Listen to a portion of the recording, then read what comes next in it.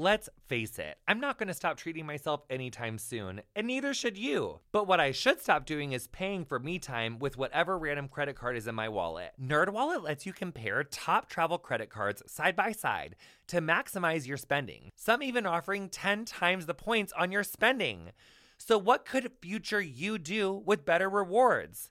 Honey, is it like a gorgeous free flight that you would have had to have paid for, but honey, you're saving that flight money? Is it a gorgeous room upgrade? Is it like a gorgeous 2-bedroom suite instead of a 1-bedroom suite? So your in-laws or your friend could stay over there in that room so you don't have to hear them doing whatever with what they're doing in your guys' room? Is it really adulting? Oh, I love adulting. And you know what else I love? Is not waiting to make smart financial decisions. I also love paying my credit cards off in full every month because yes, good credit. So let's try to do that and making responsible decisions, which we love. But anyway, don't wait to make smart financial decisions. Compare and find smarter credit cards, savings accounts, and more today at nerdwallet.com. NerdWallet, finance smarter. Reminder, credit is subject to lender approval and terms apply. Honey, I love a luxurious moment, but I also love luxury that doesn't cost quite so much. Then I discovered Quince and it was a total game changer. They have so many different items to choose from. They have washable silk tops and timeless 14-karat gold jewelry. And the best part is that all Quince items are priced 50 to 80% less than similar brands. By partnering directly with top factories, Quince cuts out the cost of the middleman and passes the savings on to us. Thanks, Quince. And Quince only works with factories that use safe, ethical, and responsible manufacturing practices and premium fabrics and finishes. I love that. Indulge in affordable luxury, honey. Go to quince.com/curious for free shipping on your order and 365-day returns. That's QUINCE.com/curious to get free shipping and 365-day returns. Quince.com/curious. Welcome back to Getting Curious. I'm Jonathan Van Ness, and every week I get to sit down for an incredible conversation with a brilliant expert to learn all about something that makes me curious. On today's episode, I'm joined by Dr. Jacki Antonovich, where I ask her, what's the history of reproductive health care in the United States? And before we dive in, I just want to say something really quickly. This was one of the most eye-opening episodes of Getting Curious I have ever recorded. I learned so much. If you were ever going to share an episode of Getting Curious with someone, and if you were ever going to get passionate about a particular topic, this was one for me that really blew my mind. So let's dive in.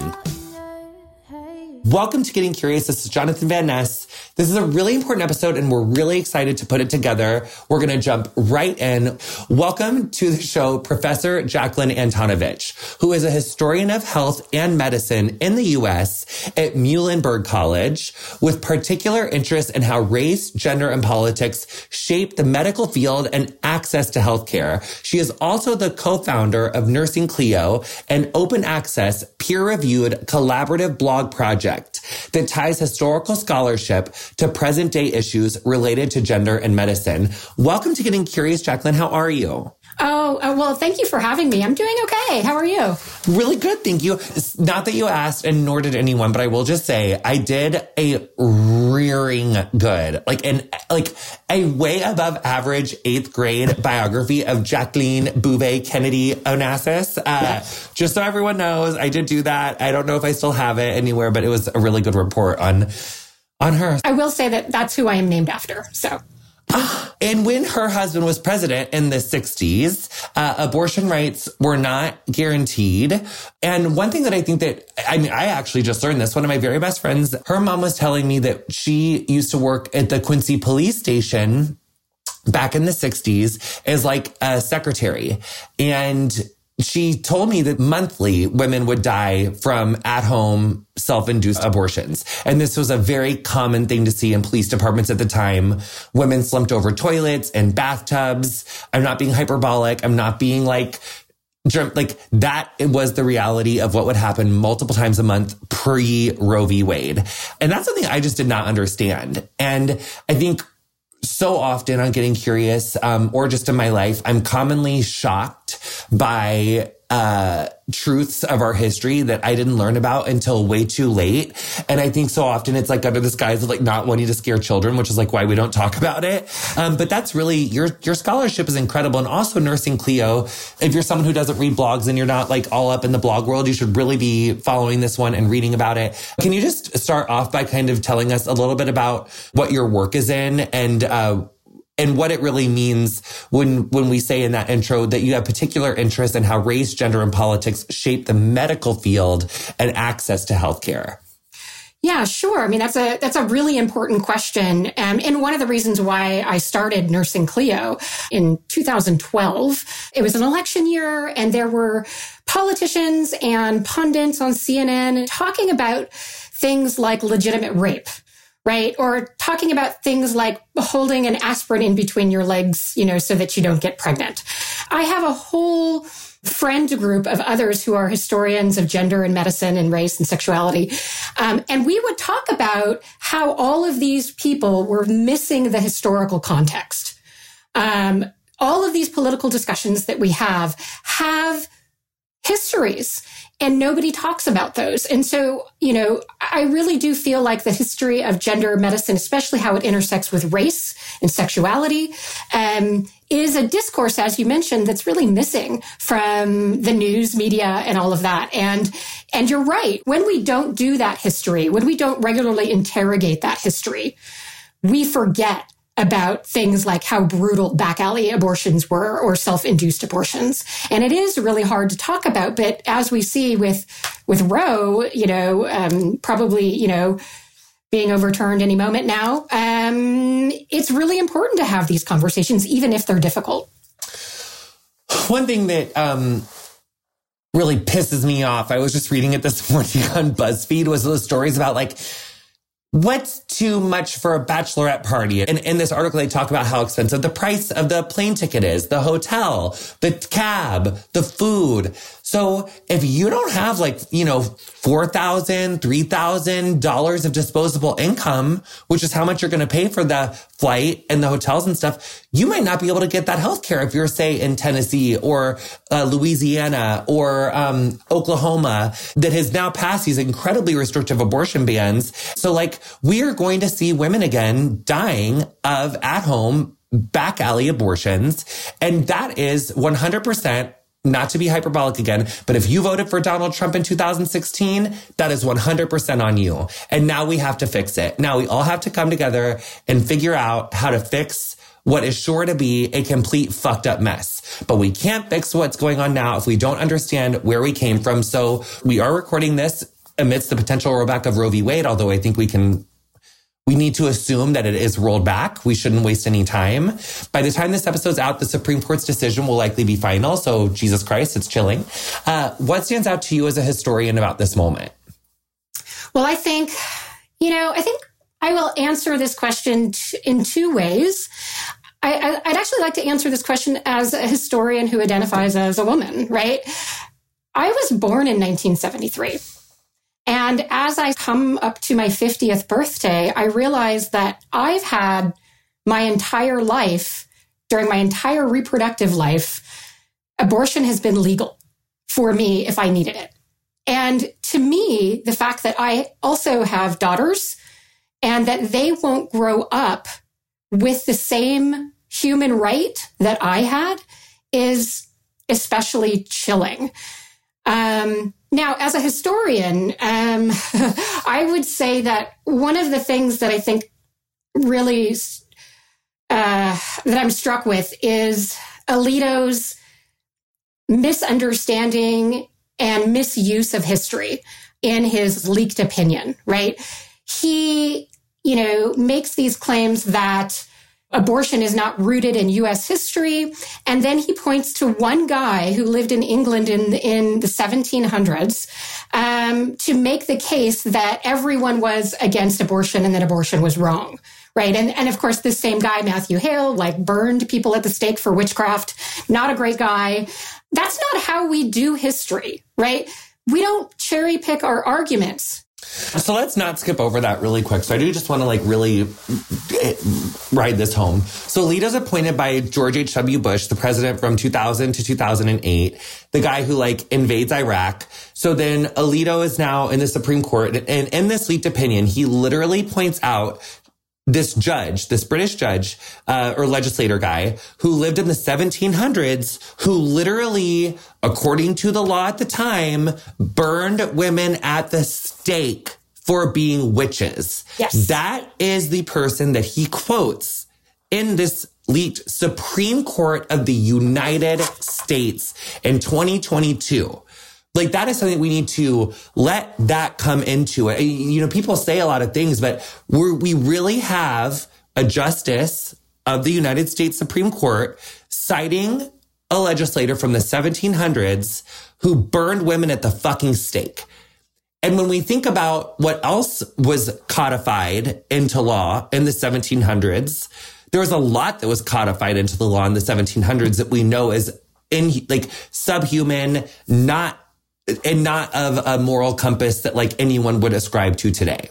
So he quotes that guy, and then he says, abortions weren't deeply rooted in U.S. history. And to that, we're saying that is not true because they were trying to get abortions in the 1700s. Yeah, absolutely. So if we want to understand the history of abortion, we actually have to kind of step back and understand the history of women's health in general. Prior to the 19th century, women largely were the ones who were in control of their reproductive health and their reproductive lives. They're the ones that had sort of the wisdom on things like how to space out your births, how to use birth control, and how to do an abortion if needed. Abortion was a regular part of women's healthcare. And so for Alito to allude to one guy in England and cherry pick his history, it's just not accurate. We also have to understand the ways in which we conceptualize health, too. Health up to the mid-19th century was sort of viewed as a balance, right? Your balance of humors, if you've heard of humoral medicine. And if you were sick, it meant that one of your humors was out of balance, right? And so you would have to work to get that humor back into balance, which is where you may have heard of things like bloodletting and things like that. And so women, when they didn't get their period, they didn't necessarily think that it was pregnancy. They maybe looked at it as a blockage or an imbalance. So they would do things like taking different kinds of herbs like pennyroyal or tansy or savin. We have all of these domestic medicine books give instructions on how to what they would call bring down the flowers. And so pregnancy actually wasn't even really considered a thing until about 15 to 24 weeks of pregnancy. And that's when you would have the moment of quickening. And quickening is basically like when you feel the baby kick, right? When you can feel the baby moving around inside of you. That would be considered when the soul entered the fetus. And that would be when you were considered pregnant. And so any sort of abortion that you would induce yourself or have a midwife induce prior to about 24 weeks of pregnancy was not an issue at all. And it was actually practiced quite regularly. So historically, who would seek out an abortion? I mean, anybody who could get pregnant. It was very, very common. And how do we see that in the historical text? Would they be ye Lady Sally would go to the midwife to take the pennywort until the flowers reigneth or something? Exactly that. No. So we actually have a lot of evidence of this. We have, as I mentioned, we have a lot of these domestic medicine handbooks that were produced, and they would have recipes that would be for, as I said, bringing down the flowers or to start your menses, as that they would call it. We also, I think one of the things that was making the news lately was that even Benjamin Franklin had an abortive recipe in one of his books. So we have a lot of those. We also have one of the most famous documentations that we have is a diary of a midwife named Martha Ballard, who kept a diary every day of her practices. And then, if things went wrong, you would maybe find these things in court cases or in newspapers, especially later on when abortion starts to become criminalized. So historically, it was always kind of midwives who would perform them? Yes. I mean, prior to about the mid-19th century. And then later, physicians began to perform them more. So prior to like the 1850s, when you like first, diddle up until when you feel the baby kick, that's not controversial. The midwife gives you a little potion of like some hogwort, pennyweed, polyjuice potion. And then did they work? Did like abortion tonics work then? I mean, I think there's contradicting evidence about whether these items worked as abortifacients or not. But I do want to say that, some of these substances are really dangerous if taken in so if anybody listening to this, right, if taken in the wrong quantities, can be really dangerous. So I don't want to romanticize it and say that, women had abortions all the time and they were fine and they didn't, get sick or die, because that did happen, but it was not seen as controversial. And I would say that we get like the first law against abortion in Connecticut around the 1820s. And that is mainly enacted to protect women from abortion through poison, right? So if they took too much of something. But it wasn't to protect the fetus, it was to protect the mother. A lot of these abortion laws that we first get in the 19th century have absolutely nothing to do with the fetus. They have to do with protecting the woman from unscrupulous abortion doctors or getting hurt. Is that what was really like at risk to the people seeking abortions and the providers at the time, was like causing someone to become severely ill or die? Yes, absolutely. We have this really wonderful source about a woman who got pregnant out of wedlock, and then her boyfriend at the time, and this is during the Puritan era, wanted her to get an abortion. Her name was Sarah Grosvenor, and they first tried to do herbs, and that didn't work. And then they found a doctor to do it, and then she later died because, medical care at the time for anyone was pretty dangerous. The doctor was put on trial not because of killing a fetus, but because the woman died. And so that was generally what people objected to. Got it. Wow. Yes. So the right to abortion is like one thing. But then there's also like forced contraception, which has another long history in the U.S. I don't know. My automatic shade keeps like lifting and lowering. Like, so if you hear like a weird like grr, grr, I don't know what that is. I thought I was sitting on the remote, but I'm not. I'm like, oh, it's like literally over there. And it's like a ghost or something. There's like a pro-life ghost who's like not into this. Recently, I've been having some stomach problems. Everyone that I talked to recommended that I take a bunch of different supplements and vitamins, but it's kind of complicated to keep track of that many different pills and powders every day. So I decided to give AG1 a try because I wanted a single solution that supports my gut health while also supporting my immune and brain health. AG1 covers my bases with high-quality ingredients like pre- and probiotics, adaptogens, antioxidants, and whole food-sourced nutrients. AG1 also replaces my multivitamin, my pre/probiotic, and my supplements to support energy and focus. AG1 is the supplement I trust to provide the support my body needs daily, and that's why I'm excited to welcome them as a new partner. If you want to take ownership of your health, it starts with AG1.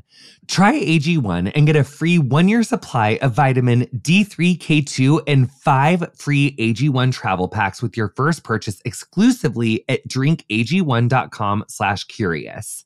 That's drinkag1.com/curious. Check it out. Don't you just love when someone looks at you and says, "What were you up to last night?" Well, no matter how late you were up the night before, Lumify Redness Reliever Eye Drops can help your eyes look more refreshed and awake. Lumify dramatically reduces redness in just 1 minute to help your eyes look brighter and whiter for up to 8 hours. No wonder it has over 6,000 5-star reviews on Amazon. You won't believe your eyes. You know you can trust them, though, because they're made by the eye care experts at Bausch & Lomb, and they're backed by 6 clinical studies. Eye doctors trust them, too. They're the #1 recommended redness reliever eye drop.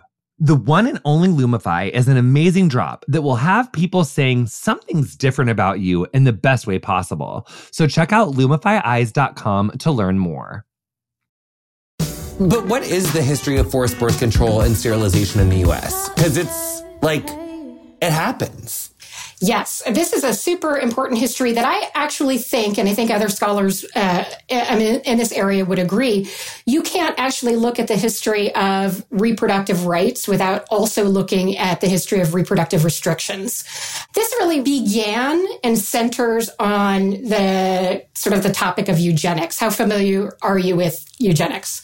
Oh, we're pretty familiar with eugenics. So in the TV show Getting Curious, we did an episode on the history of the gender binary, and we learned from Alok, who we are huge fans of over here, that actually like the enforcement of the gender binary was born from like the first cousin of Darwin, who invented eugenics and was just like this fuck who was saying that like people who like ascribe to like other gender ideas like were, you know, like not civilized the way that the Europeans are. So they were trying to like spread civilization because it was, you know, quote, like savages and barbarians and stuff who like let women like hunt and like the men wore skirts. And so that wasn't like seen as civilized. So they really started to like vilify and like pathologize like gender and like criminalize gender in a really severe way. So yeah, eugenics sucks. We know a little bit about it, but just in case someone's like, it's like their first time listening to this podcast and maybe they don't know, give it to us and then tell us about it. Sure. Yeah. Well, that was an excellent summary, actually. And who is Darwin's cousin? Who is that fucker? Francis Galton. Fuck him. Fuck Francis Galton. Crusty dick. We hate him. We're going to call him Crusty Dick, but I'm writing down Crusty Dick Francis Galton. Galton, yes. Yeah, that is. And he had some gall. Is that where that word comes from? The gall of Galton, honey? It should. We hate him. But anyway, so he invents it in like the 1800s? Late 1800s. You know, there are a lot of people who were at this time sort of thinking about race science, but Galton is the one who coins the term eugenics, which means well-born. And it's this idea that you can manipulate human genes through better breeding. So, I mean, one of the most simple ways is to think about it is the ways in which we genetically modify crops. It was thought that we could also do this to humans. And this idea, I can't overemphasize how many people bought into eugenics. When I'm teaching eugenics to my students, I don't call it a pseudoscience. I call it a science because at the time, it was considered legitimate science. Really bad science and horrible racist science. But I think even now, like, there people ascribe to things that they don't even realize are eugenics, but they are. Like, it's very still common for people to, like, not believe in interracial marriage, like, not believe in all sorts of shit because they're, like, you know, they don't realize that it's hardcore racism, but it's fucking hardcore racism that, like, causes them to, like, think about things that are literally, like, in the same house as eugenics that may be, like, on the front porch. It's, like, not blatant, but it's, like, pretty there, you know? Yeah. And I think, you know, that's a really important point because it's important to understand how we got to these forced sterilizations because a lot of people bought into this idea. And so we have two strands of eugenic thought. We have positive eugenics and negative eugenics. Positive eugenics was this idea of, you know, how do we take the very best of the best of the best in our eyes, sort of read, you know, Anglo-Saxon white Protestants. How do we get them to breed more, right? Well, we'll pass marriage laws. We'll have these better baby contests. Well, everybody will bring their baby to the fair and we'll judge who's the best one. Then negative eugenics, on the other hand, was this idea of, okay, well, how do we keep the worst of the worst in their minds, anybody who was not Anglo-Saxon white Protestant, how do we keep them from not breeding, right? And one of the ways that we do this is through forced sterilization. And in 1927, we get this Supreme Court case, Buck v. Bell, which basically decides that it is okay to sterilize people against their will for the common good. And that's in what year? 1927. So in 1927, the Supreme Court rules. So does Buck sue the government because they were sterilized and like didn't want to be? And then the Supreme Court was like, yeah, no, sorry. Well, actually what happens is there is this girl named Carrie Buck, and she is in an institution for being what they called feeble-minded. We know now that she had a normal intelligence. We have several interviews with her. There's a historian named Paul Lombardo who's written a lot about this. But she was institutionalized because she had a baby out of wedlock. And I should note that the baby, she became pregnant through a relative had raped her. But at the time, baby out of wedlock, it means that she's sexually immoral, which means there must be something wrong with her, which means she's feeble-minded. So she was put in an institution in Virginia. Her mother was actually in the same institution. So they were institutionalized together for similar reasons. And then she had a baby because she was pregnant, and officials deemed her feeble-minded as well. And so what they did was they assumed that, well, here we can prove that we have these 3 generations of women who are passing down bad genes. This is a perfect test case to bring to the Supreme Court. And so they basically hired Carrie a lawyer, but the lawyer that they hired for her was a eugenicist in order to get this law passed. They wanted the Supreme Court to pass this law so that everybody in all the states could pass these laws. And so, they found that indeed there's this very famous Supreme Court quote, 3 generations of imbeciles is enough. And they said, we have to stop this. And they did. And so then after that, many states passed forced sterilization laws. And we have thousands and thousands and thousands of people who were sterilized against their will. So one thing about history that I learned and thought was interesting was that like Mary Todd Lincoln was institutionalized for spending too much money by her eldest son, like after Abraham Lincoln was assassinated. And then the second she got out, she like hightailed it to Paris because she was like, fuck these goddamn fuckers. They're going to put me. So like women's rights were severely subjugated. Like women were institutionalized for like living life like all the time. So I think it's another thing that we have to understand about like the feminist movement is that up until 1921, up until the suffragette movement, like white women were really fighting for equal power and playing field so that their like white husbands, sons, uncles, dads, whoever couldn't institutionalize them. So when they didn't allow Black women and women of color to join, there was like this like frankly selfishness. And that's kind of a duality that like white women were literally getting fucked over left, right, and center by their male counterparts. And at the same time, they did sacrifice allyship with other women in name of getting that freedom of white maleness, of the power of white maleness. So that's kind of interesting to me that we see that happen, in the suffragette, like, but then in the 27, but then that's in 21, but then in 27, she's still getting institutionalized for 3 generations of, so that didn't even work. So that's even, it just even proves it that even now, so they was still getting, so do you think I'm like a nightmare anti-feminist for saying that? Or like, or what am I trying to say? Well, here's what I will tell you, because I am, I consider myself a hardcore feminist, but, many of the women that I study, many of the white women that I study, were suffragists, but they were also like basically very racist and also eugenicists. History is very complicated. We want to sort of make heroes of many of these white women who were fighting for suffrage because, suffrage is a great cause. But we have to also understand that many of these same women were behind some of the most insidious racist campaigns in U.S. history. So basically, Buck v. Bell happens in 1927. Mm-hmm. And after that, they're saying like, okay, forced sterilization, it's a thing. It's to spare the public good. Who was notably subjected to those practices? And actually, just because the government said that it was okay in 1927, that didn't mean that it wasn't happening before that. It was probably happening a lot before that anyhow.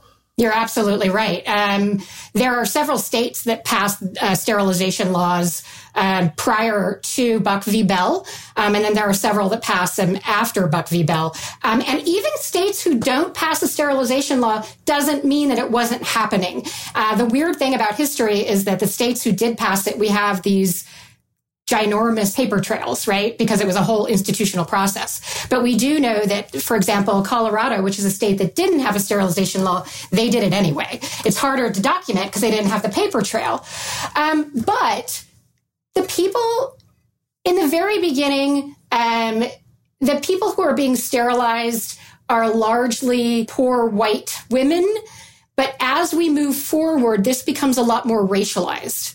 There was some TV show I think I was watching where this one woman who I think was formerly enslaved, or she was like a first generation like survivor from being like formerly enslaved. She goes to this town of what seems like all these like really like, you know, well-to-do like other Black people. And she's like, oh my God, yeah, I finally like, found a bank that I can like work at and it's like all chill. But then the guy's like, oh, but you have to take this pill and she's like, but I don't want to not have babies. He's like, oh no, it's actually for your own good. But it was like this story about like forced sterilizations and of Black women in like South Carolina or North Carolina. I think it was like in the 1800s. So do we see like prior to Buck v. Bell in the 20s and like the earlier like one of like the white women, like weren't they doing like forced sterilization of like certain Black people, like, and people who were enslaved, like even earlier, like in the 1800s? So, I would say that during slavery, it was in the best interest of enslavers to actually have women that they enslaved to have a lot of babies because that was property. So that wasn't really a thing at the time. But once we get these sterilization laws, in the very beginning, there's this concern about over-institutionalization. And so sterilizing people was a way in which to sort of curb that problem. And at first, there's a lot of focus on like the wrong kinds of white women who are, having too many babies. But it very quickly does become racialized. Places like California, you have both men and women being sterilized, but it's mainly Mexican men and women who are being sterilized. In the South, once they start passing their sterilization laws, it becomes Black women. And as we move through the 20th century, even though eugenics sort of gets debunked, even though I would argue it's still there, we are starting to sterilize women of color at alarming rates. And this really doesn't come into light until the 1970s, where we have a bunch of court cases. And I really think that's important to pause and realize that women were being sterilized against their will, women of color, as late as the 1970s. How did that happen? Well, one example would be in Los Angeles in the 1970s. There was a hospital where poor Mexican women would come in to give birth. And when they were in labor, hospital officials, nurses, and doctors would ask them to sign paperwork. And they would say things like, sometimes they would say sterilization, sometimes they wouldn't. But there was sometimes a translation barrier there, right, and understanding what that meant. And so while they were in labor, they were asked to sign this paperwork, which was basically an authorization to be sterilized. So women would go in, give birth, and then leave the hospital not knowing that they were sterilized. And there was a court case called Madrigal v. Quilligan, in which all of these women found out that they were sterilized against their will. They sued the hospital, and they lost. They lost because they signed the paperwork. But what that did was it created a bunch of new fail-safe measures where women would have to have like a 24-hour waiting period if they agreed to be sterilized so that they could come home and think about it. Now, this is really important because this created, in the 1970s, a clash between white feminists and women of color feminists, right? Because white feminists were basically arguing reproductive choice. I should be able to have an abortion when I want. I should be able to get sterilized when I want. I should be able to get sterilized on demand. I shouldn't have to wait. I shouldn't have to ask anybody. If it's my body, if I want it, I should get it now. But women of color were like, well, hey, wait a minute. These sterilization on demand laws are dangerous for us because of incidences like this Los Angeles hospital. If we really want to be inclusive of our feminism, we have to think about reproductive justice, not reproductive rights, and giving all women the broad spectrum of rights, whether that is to not have children or to have more children. So I think that's just a really important point to point out. So how did they mend that issue in the 70s? Well, we now have, I think it's still a little bit of a point of contention, but we do now have in several states laws like waiting periods where you have to just wait, a few days if you can't just walk in and get, sterilized. And these are fail safes because of these instances of injustice that happened with women of color. So in the 20s, and as these laws get passed, and in California, it's like predominantly affecting like people of like Latinx descent. In the South, it's like Black Americans. How does like nativism and racism underline that? Well, to me, when you ask that question, I can't help but think about the recent shooting in Buffalo, right? The mass shooting that we just had, where the guy wrote this manifesto talking about the Great Replacement theory. And, this idea that people of color are going to start, and especially immigrants, are going to start outnumbering white Protestants.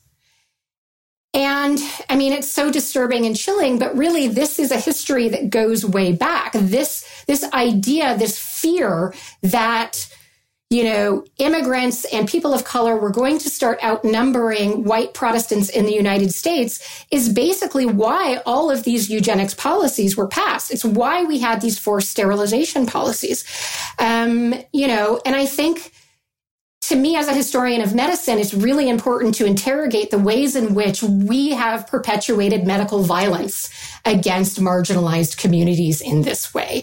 I don't really think that you can study the history of medicine without interrogating those issues. So how does like the Protestant morality come into play with like the just kind of public ideas of, what was acceptable and what was unacceptable in America in the like late 1800s, early 1900s? Well, I think this gets back to this idea of this category that we sort of invented under the umbrella of eugenics of feeble-mindedness. So like a queer person will be feeble-minded because yes. you like wanted to suck dick, and everybody maybe yes. wants to suck dick, but you just can't go sucking dick, or you can't just go like fucking lots of people. Yeah. Spending too much could make you feeble-minded. Isn't it anything? It's pretty much a catch-all diagnosis for anything that doesn't align with Protestant morality. And it's this idea that someone who is feeble-minded, you might not know by looking at them, but you could probably tell by their behavior. And it's because there was this idea that they were frozen in their development at, maybe like a 14 or 15-year-old phase, and that they didn't have good judgment. And so for, straight women, if they were sexually promiscuous, then there was something wrong with them and they were feeble-minded. If you were a man and you had sex with another man, there's something wrong with you and you are feeble-minded. So it really was a way in which to take these ideas of Protestant morality and pathologize them and then either be institutionalized and maybe even be sterilized. So in your work, you've written about the link between the medical profession and the 1920s Klan. Very interesting. And specifically their obsession with reproductive surveillance. Quote, reproductive surveillance. Sounds like something they openly talked about. What were the Klan's broader aims and beliefs at this time? Yeah. So for people who might not be familiar, we basically sort of see different waves of Klan activity, right? The first Klan happens in the Reconstruction era. My work focuses on the second Klan, which comes about starting in 1915 and throughout the 1920s. Dr. Eisenhower Ramirez, rest in peace. He was incredible, was an expert in Civil War history. We interviewed him about what happened to all the racist fucks from the Confederacy. And one thing that I didn't realize about history is that Abraham Lincoln is killed 4 days after the North, wins. And so he doesn't really live to see Reconstruction. And then his vice president is this racist Southerner who was the only senator who didn't secede in the Union, which is why he became vice president. Cause Lincoln thought that he could bridge them. But then he basically says fuck your Reconstruction, fuck your mule, fuck your acres. We're not making good on dick. Get fucked. You are, you got your freedom and lucky for you, and we're going to pass all these like Jim Crow laws now. So isn't that kind of what happened? Like from 1865 to like 1875 was like kind of okay, but then it gets like really fucked up? Or is it basically never okay? It's like kind of never okay, well, right? It's kind of like never okay, but your summary is very good. I mean, but essentially what happens is during the Reconstruction era, and, you know, it's in this era where it's kind of good, right? Where we're actually, the South is electing, you know, black men to Congress, you know, and the Freedmen's Bureau is in there. White Confederates or ex-Confederates are really pissed off about this. And this is when we get the formation of the original Klan. And what they're doing is doing this extra legal justice idea where they're going in and they're killing and they're raping and they're doing all sorts of this violence against Black Southerners. And then when Reconstruction ends, which, you know, is a whole deal in itself, it shouldn't have ended. But when the federal government pulls out of the South, and we get all of these Jim Crow laws, then there really wasn't a need for the Klan, right? Because things went back to the way that they wanted it to be. And they had police power, right, again. And so the Klan sort of dies down after that. But then in about 1915, it gets revived. The second Klan is a lot different than the first Klan. The first Klan is just in the South. It's just Democrats. And their campaign is just against Black people. The second Klan is all over the United States. The largest chapter is in Indiana. The second largest chapter is in Denver. It's both men and women. It's Democrats and Republicans. So it is a much larger movement than the first. They're not just anti-Black, they're also anti-Jewish, anti-immigrant, anti-Catholic. They run on this idea of 100% Americanism. Basically, what I like to say is they were really trying to... MAGA? I was just going to say that. They were trying to make America great again, unfortunately. Any famous fuckers in that group? Is there anyone who is like anyone who we would like recognize from that 1915 group? I will say that there was a film called Birth of a Nation that came out in 1915, which inspired the revival of the Klan. And this silent film it's all about the Klan, and it paints them as these Southern white saviors. And President Woodrow Wilson, hosts a viewing of Birth of a Nation at the White House. So, yeah. So Woodrow Wilson's like racist. Yes. So basically, like 1915, everybody's racist. Biggest Klan chapters in Indiana, right next door to where I'm from. So Everybody's super fucking racist. And then what happens with like the reproductive surveillance? Right. So my work actually looks at the ways in which the Klan used medicine to kind of legitimize themselves, but then also to spread the idea of eugenics. So the Klan was really obsessed with this concept that I call reproductive surveillance.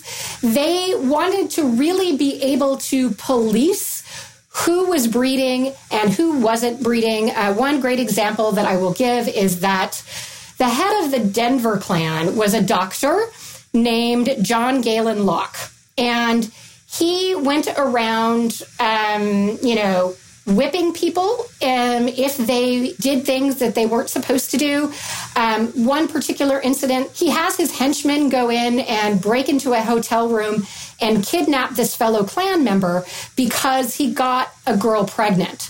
His henchmen bring this high school kid to his medical office. And Galen comes out with his scalpel and he says, I'm going to give you a vasectomy right here and now unless you marry this woman that you got pregnant. And so he starts crying and he says, okay, of course I will. And so then they bring in the woman, they bring in a preacher, and then they marry them right then and there. So that's an example of the ways in which he was trying to enforce this idea of Klan ideas of Protestant morality. So they were really into policing not only, people of color and keeping them from reproducing, but also making sure that white Protestants were reproducing. They took eugenic ideas and they argued that this is really horrible, and I don't even like saying it, but they said one of the ways that we could maybe think about using eugenics and using medicine is that whenever a Black man is accused of rape, we should put them on trial with doctors, and doctors should be the jurors. And if we find that they are guilty, then the doctors will give them a vasectomy or castrate them, is the way they actually put it.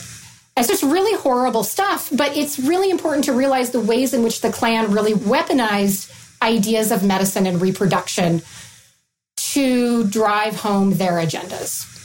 So, like, basically, whether or not, you know, someone had done it or not, like, one of the first fixes was, like, taking away bodily autonomy and doing forced castrations or, like, forced sterilizations of women or, like, forced castrations of men. Yes. So, and the way that the Klan implemented that, how did they implement this whole thing against, I mean, I hear how they did it with, like, their own members, and how did they, and I guess through trials of, like, if anyone was accused of rape or, like... Well, that was their ideas, right? So they had all of these ideas that they were writing about and that they were wanting to do.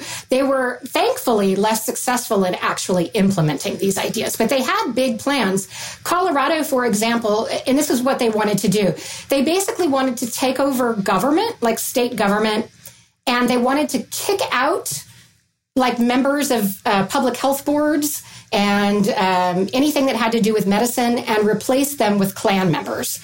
And so Colorado is a great example of this, because in the early 1920s elections, Klan members basically take over the state government. They are elected by the people. You know, the governor is a Klan member, the police chief is a Klan member, almost all of the state representatives are Klan members. The mayor of Denver is a Klan member. They basically take over the government. And their idea is that, okay, well, now we're going to go to all of these public health boards and these different medical organizations, and we're going to kick out anybody who isn't down with us.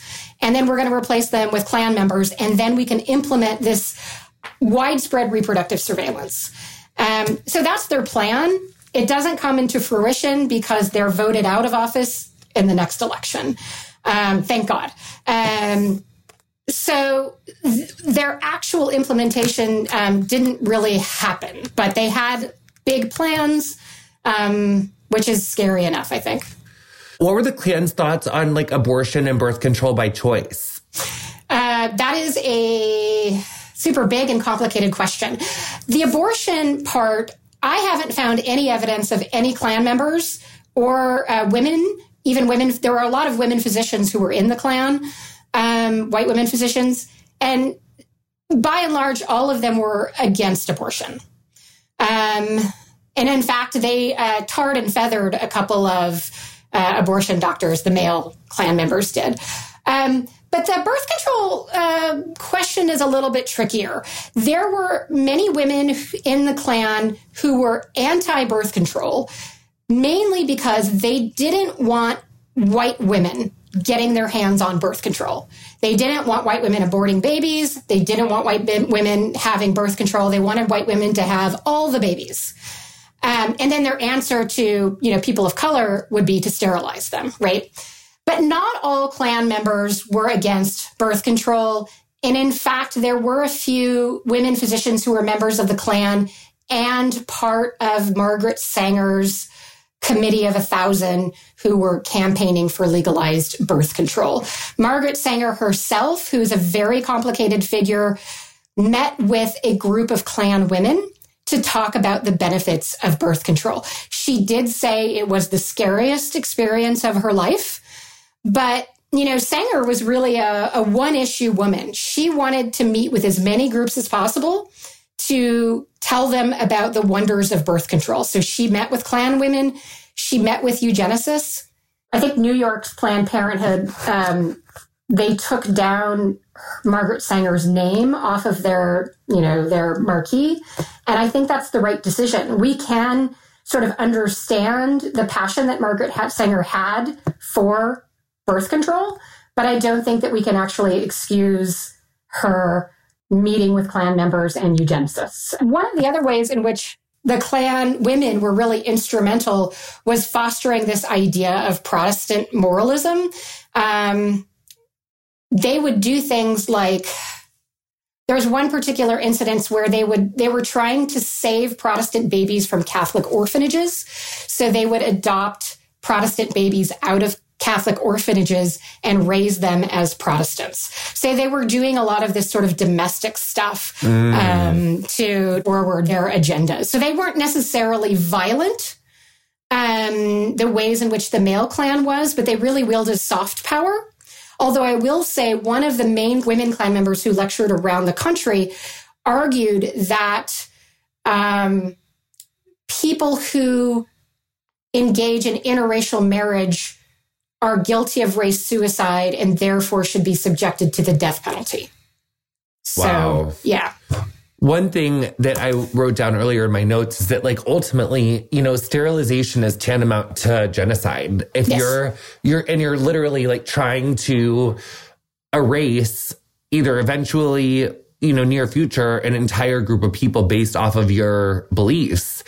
And that's something that we, you know, I don't think that we've ever taken responsibility for in the United States or really understand that that's part of our history.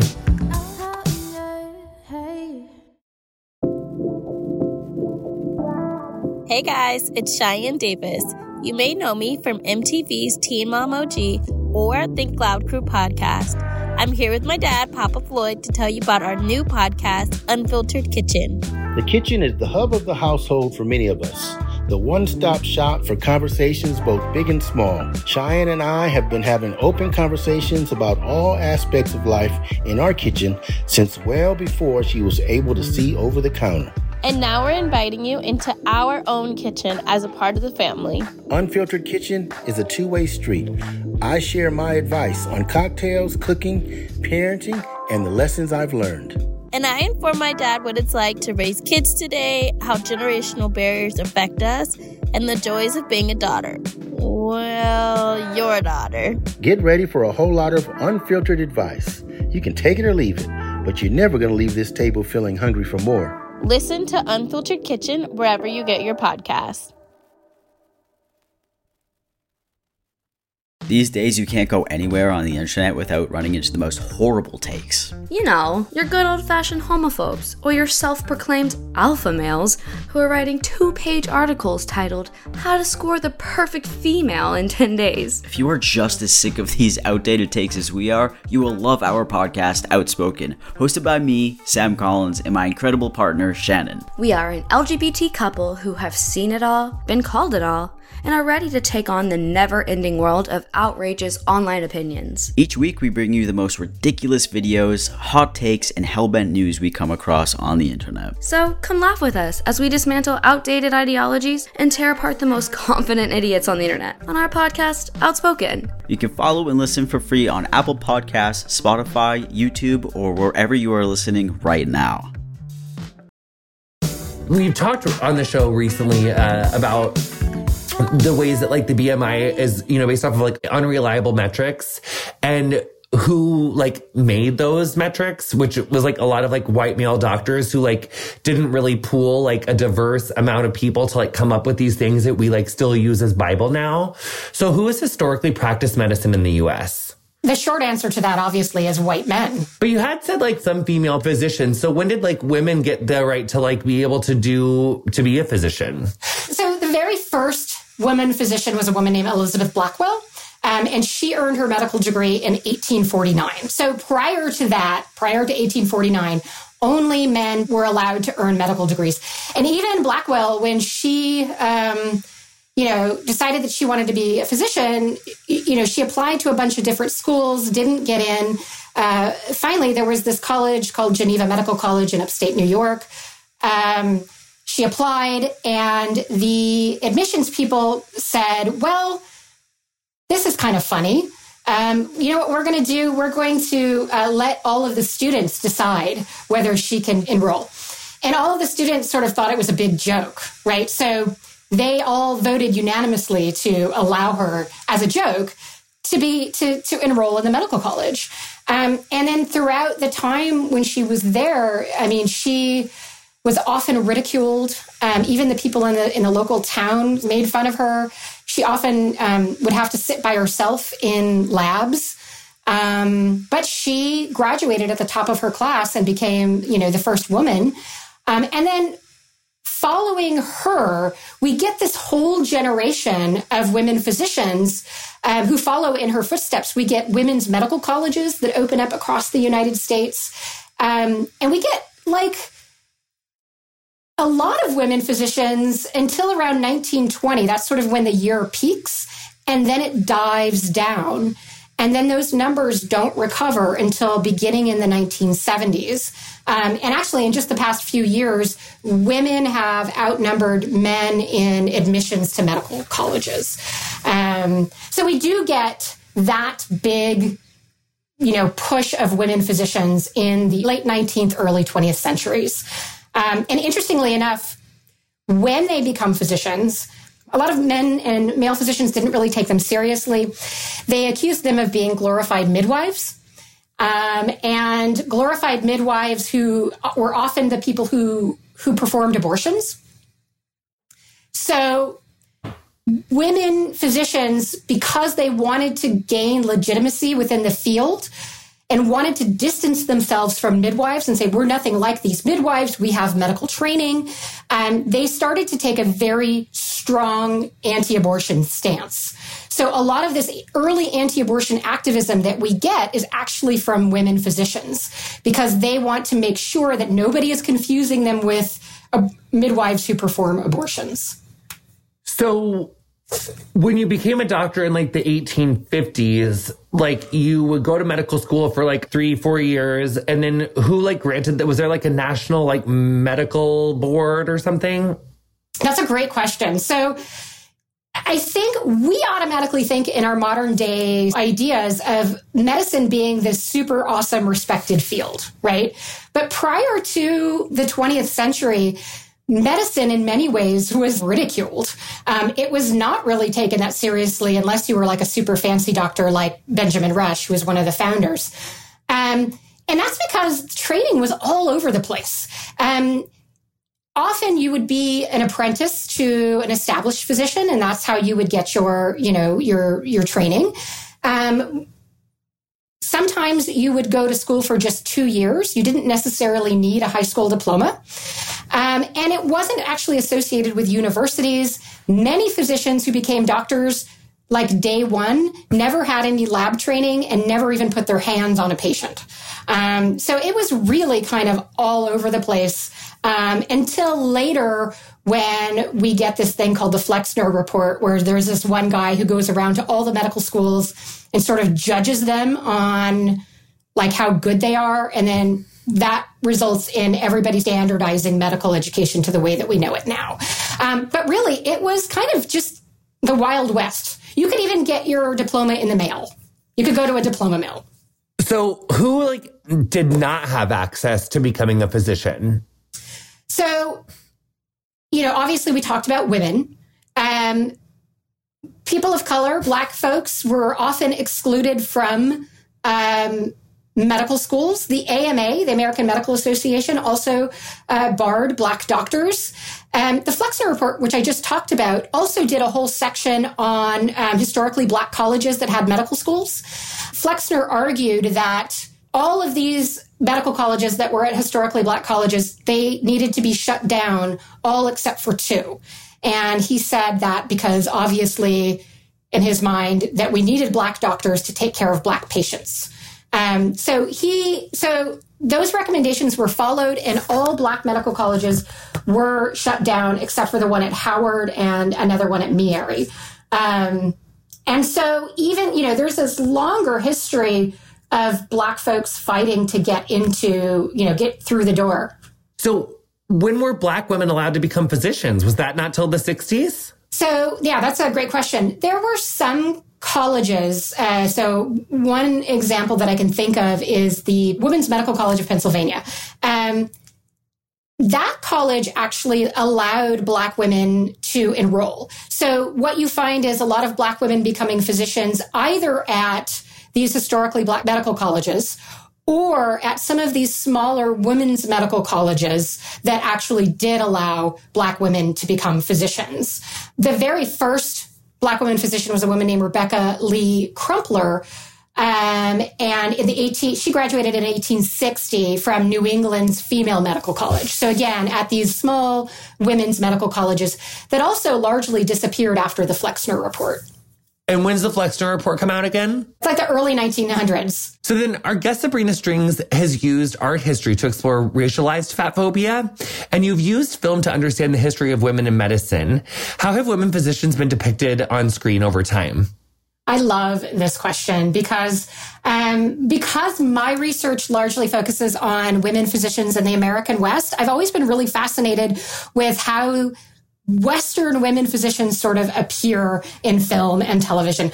Obviously, when you think about the Western woman physician in film and TV, who do you think of? Jane Seymour. Yes, Dr. Quinn, medicine woman, yeah. Right? So like when I was starting my research back when I was a graduate student doing my dissertation, every time I would tell people that I was writing about basically white women physicians in the American West, people would always say, oh, you must have come up with that idea because you watched Dr. Quinn.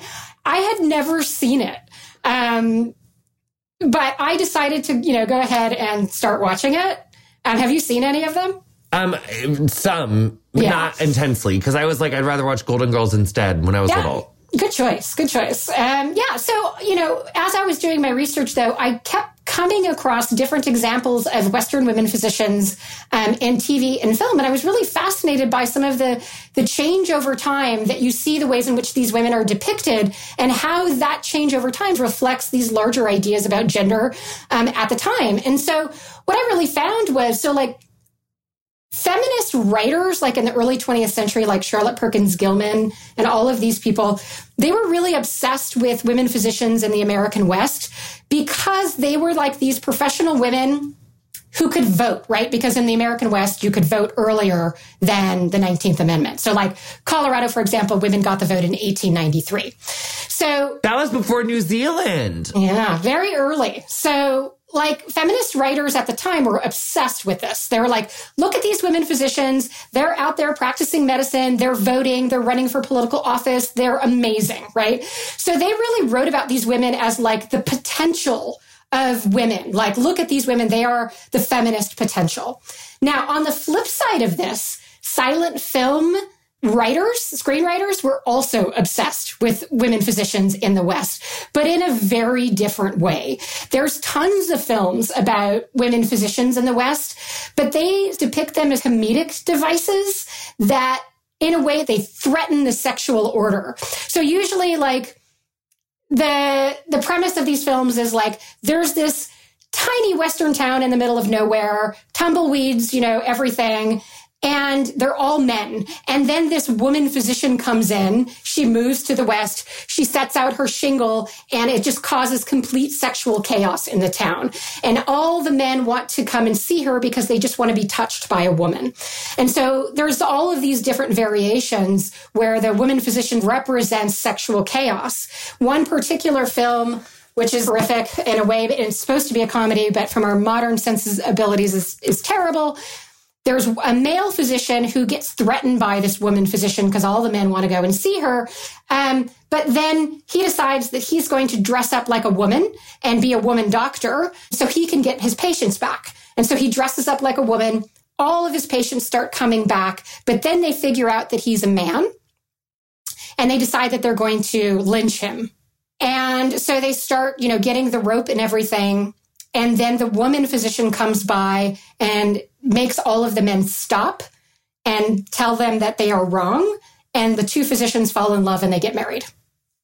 That's the end of that story. It's a little better than the ending I thought was going to happen, to be honest. Wait, but then how does it end? Then by the 80s, they're respected and ass kickers who are awesome and fearless? Yeah. So you get all of these silent films where they're comedies, sex comedies, all of these things. But then after World War II, when we get the rise of the TV Western, women physicians are still there, but they're sort of in the background. They're not the main characters. There's a helpmate to the white male, hero, white hat. The more real doctor or whatever. Exactly. Yeah. Exactly. But they usually also fall in love with the main character. That sort of never goes away. But in the 1980s, when women's history starts to become a thing, right? We start getting historians who are actually looking at women's history, we get a whole generation of scholarship of women who are like looking at the history of women physicians. And you also get all of these biographies of women physicians coming out, including a woman named Susan Anderson, who is a woman physician who moves west. And she becomes one of the inspirations for Dr. Quinn. In the 90s, by the time we get to Dr. Quinn, in my mind, is really the epitome of what these early 20th century feminists wanted and were writing about. She becomes like this white savior, civilizing the West in a very problematic way, in my opinion, but in a very sort of multicultural way, right? Where you have, she's sort of moralizing from a sort of a second wave feminist perspective, where there's a moral to the end of every story. So do we ever see like the Klan's involvement in medicine on screen?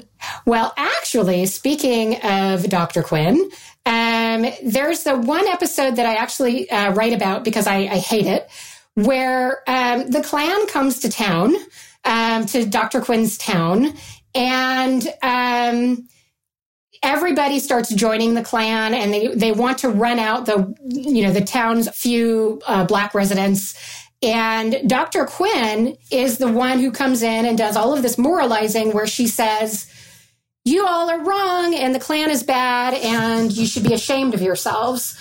And the reason why I take issue with this is because a lot of the women physicians in the American West were actually Klan members.